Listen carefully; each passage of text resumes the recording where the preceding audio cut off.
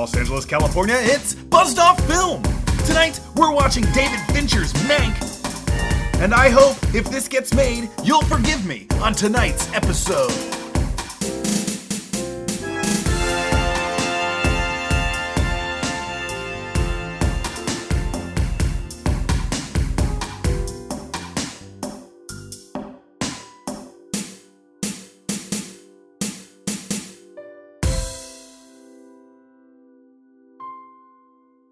It was my pick for Best Picture at the start of the year, and now that we've seen it, do I still feel that way?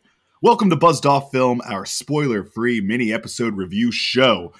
Today, we are watching David Fincher's Mank from the year of our Lord 2020, written by Jack Fincher and starring Gary Oldman, Amanda Seyfried, Lily Collins, and Charles Dance, among others.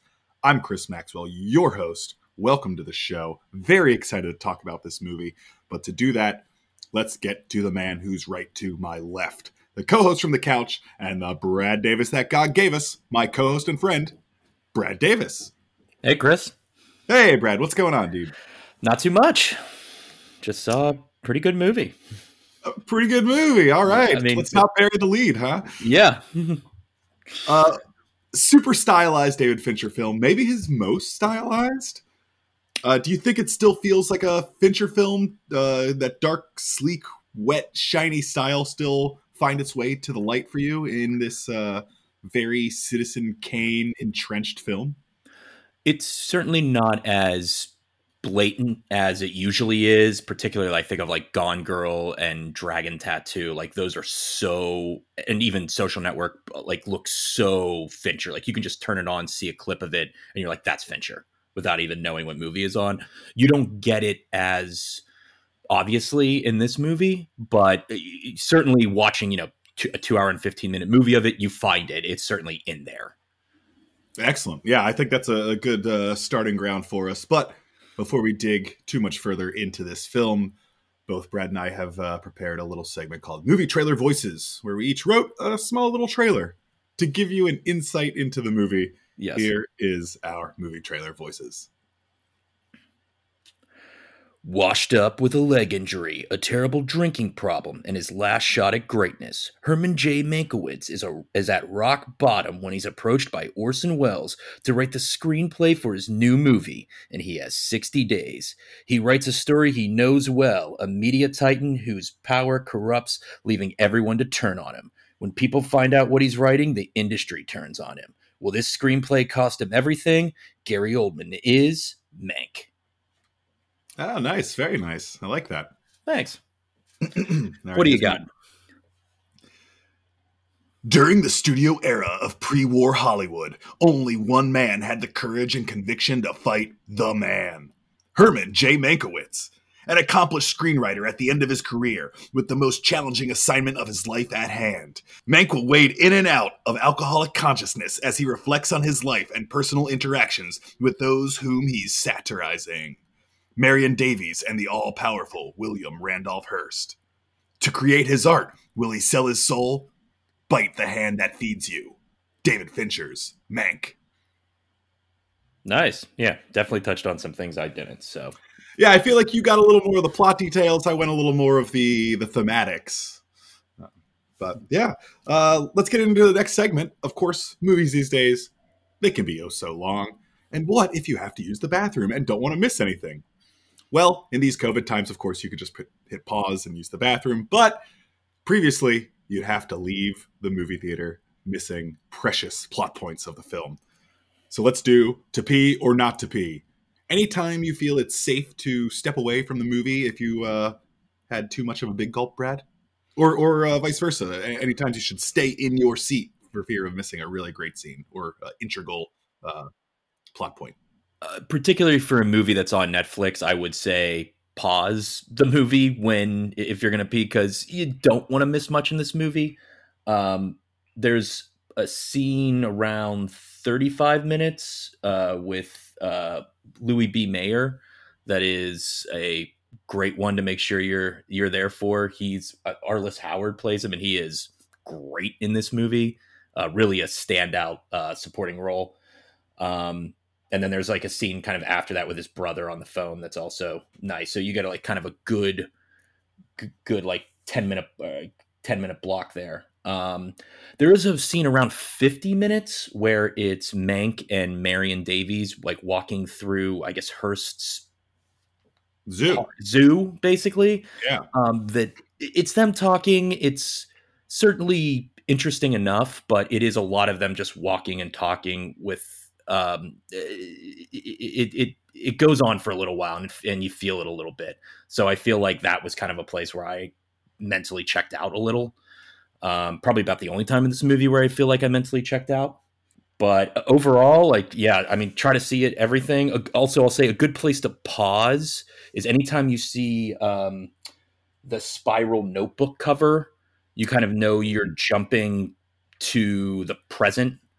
Yeah, And much like Citizen Kane, this jumps back and forth from his memory, Mank's memories to his present day. And yeah, every time you do jump back, they give you that visual reminder of was it ever building pile of spiral notebooks as he writes. right, it's almost every time, if not every time, but that's a good place to pause just because now you've kind of jumped to a new scene and a new time frame. So those are kind of my 10 poles for that. Yeah, I'm with you there. I do think the second half of the film is a little more safe to stop and go use the bathroom or the facilities, whatever you may need, than the first half. I was really enraptured with, I'd say, probably the first hour of this film. I think three of my uh, really standout scenes. I think there's four incredibly standout scenes in this film, and three of them, I think, in the first hour, and only one in the second hour. I do think the zoo section that you said, Brad, around was that 50 minutes or so, Yeah, about that. is a nice little point. I mean, you get some Davies backstory, but nothing you can't really fill in for yourself. So great. Okay, let's get into the meat of it, Brad. For what it's worth, of course, if theaters were open and we were paying, let's say, what, $16.50 for a movie ticket, right? Mm-hmm. So let's measure our review against the price of that ticket. $16.50 if we would have went and saw Mank in the theater. For what's it worth to you, Brad? I mean, I'd pay $16.50. I really like this movie a lot. Now, were my expectations for it were high, like I know yours were. Mm-hmm. Did it reach those expectations? Probably just fell a little short for me, but it is a extremely well done movie. It's a beautiful companion piece to Citizen Kane, and I don't think you need to see Citizen Kane to get this movie. But I would say watching it before or really after, it'll be really a nice way to see some of the lines he's referring to, some of the story of Kane that he specifically mentions in the movie. Yeah, I want to jump in here. Actually, I do think seeing Citizen Kane absolutely improves your chances of liking this movie. Do you have to see it? Probably not. But if you're familiar with the people he's talking about, the legends around Kane, like William Randolph Hearst and Marion Davies, David O. Selznick, Louis B. Mayer, people like this, I think it does add to the enjoyment of this movie. Uh, and yeah, let me answer the question from the top of the show. Do I think it's still the Best Picture winner at the Oscars this year? Ultimately, no. I think it does get nominated for just about everything, but I think it's going to be one of those movies that is nominated for everything and maybe only walks away with one win.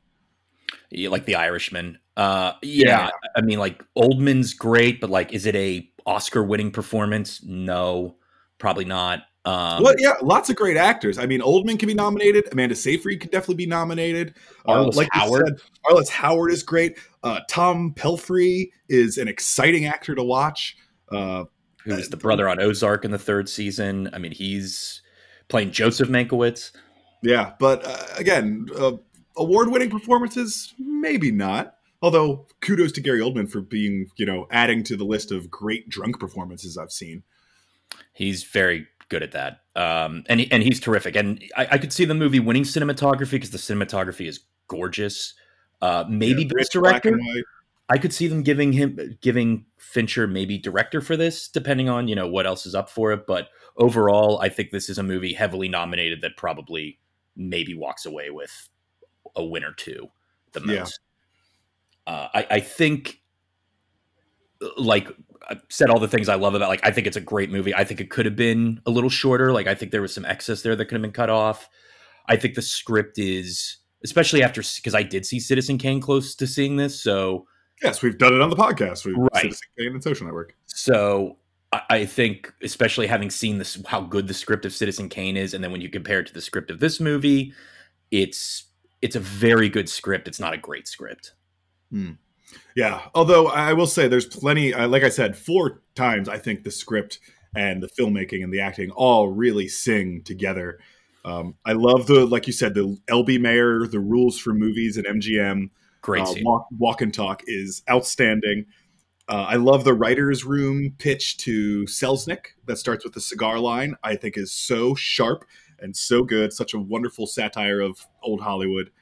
The rich political speed round with at William Randolph Hearst's castle before Oldman and Seyfried go tour the zoo. That ends, you hear them talk about Hitler, and they end up talking about Upton Sinclair, which becomes a big part of Mank's engine to go forward with the script. Is an outstanding scene. And Charles Dance as William Randolph Hearst when he gives the parable of the organ grinder's monkey at the end is really something to behold. It's really great, flexing all his Tywin Lannister muscles to the nth degree. I mean, Dance is so good in this movie, and he's a perfect William Randolph Hearst. But even throughout the movie, I'm like, oh, I like that Hearst is kind of this overarching menace over the movie that you don't really see. Really, like, you see some elements of his power hungry, whatever you want to call it, but you don't really see him flex those muscles until that scene. And when he flexes, man, does he flex.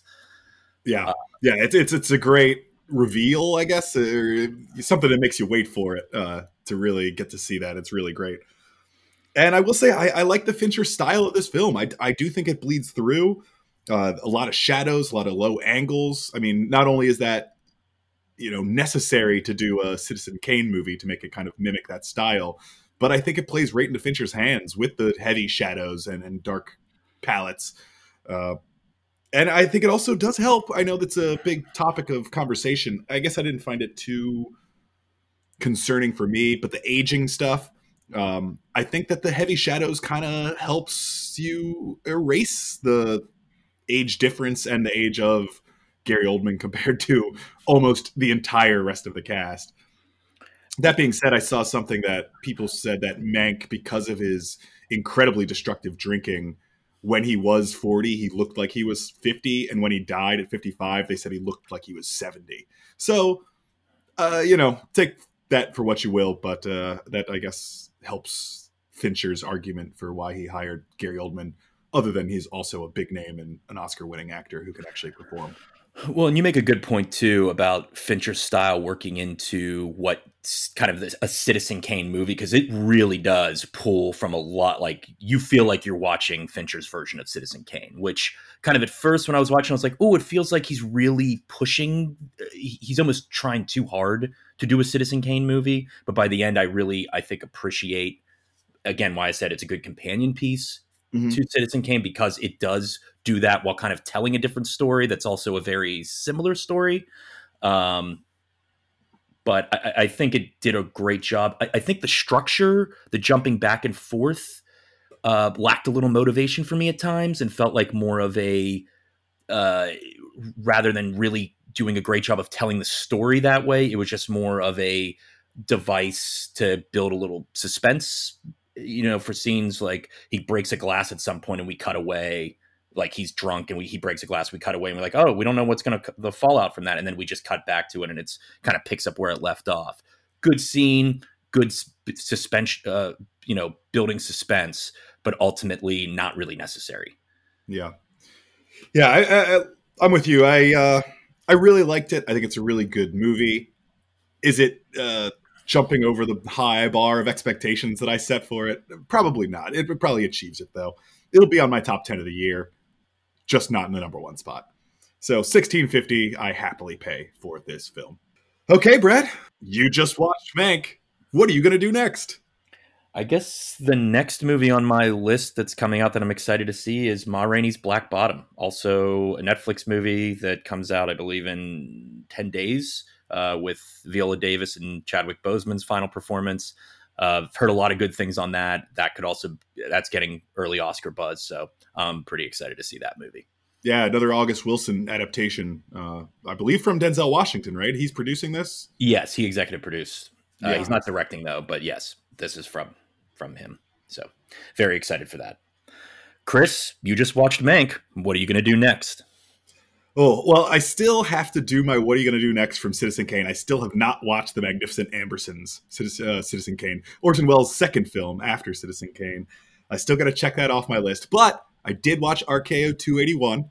A very interesting relic. It tells a very different story about Welles and Mank than this movie does, which was interesting to see. So I will recommend that if you can find it. It is available absolutely nowhere. YouTube.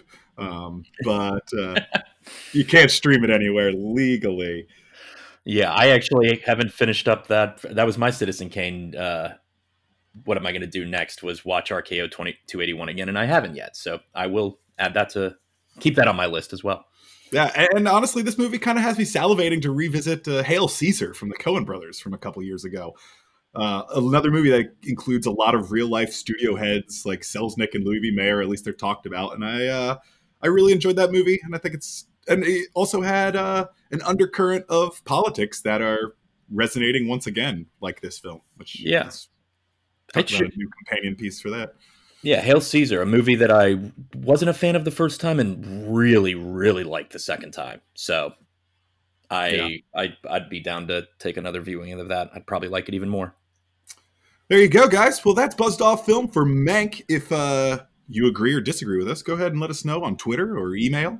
Please go listen to The Social Network and Citizen Kane, both High on Film episodes. Social Network will be out tomorrow for your listening pleasure with Joe McGranahan and Citizen Kane, already out in your High on Film feed with Josh Green. And of course, if you haven't yet, go check out Death at Sunset, wherever you get your podcasts, a Sunshine Noir radio play podcast by Mr. Davis and myself. We're both very proud of it. Yep, in 4 parts. All 4 parts are out, so check it out. Yeah, absolutely. You can binge it all now. Brad, thank you so much, sir. Appreciate your words and your time for letting us know what you thought of Mank. Right back at you, buddy. All right, listeners, we'll see you tomorrow with The Social Network. We love you. Goodbye. High on Film is a Maxwell Davis Productions podcast. Original music by Zach Pfeiffer.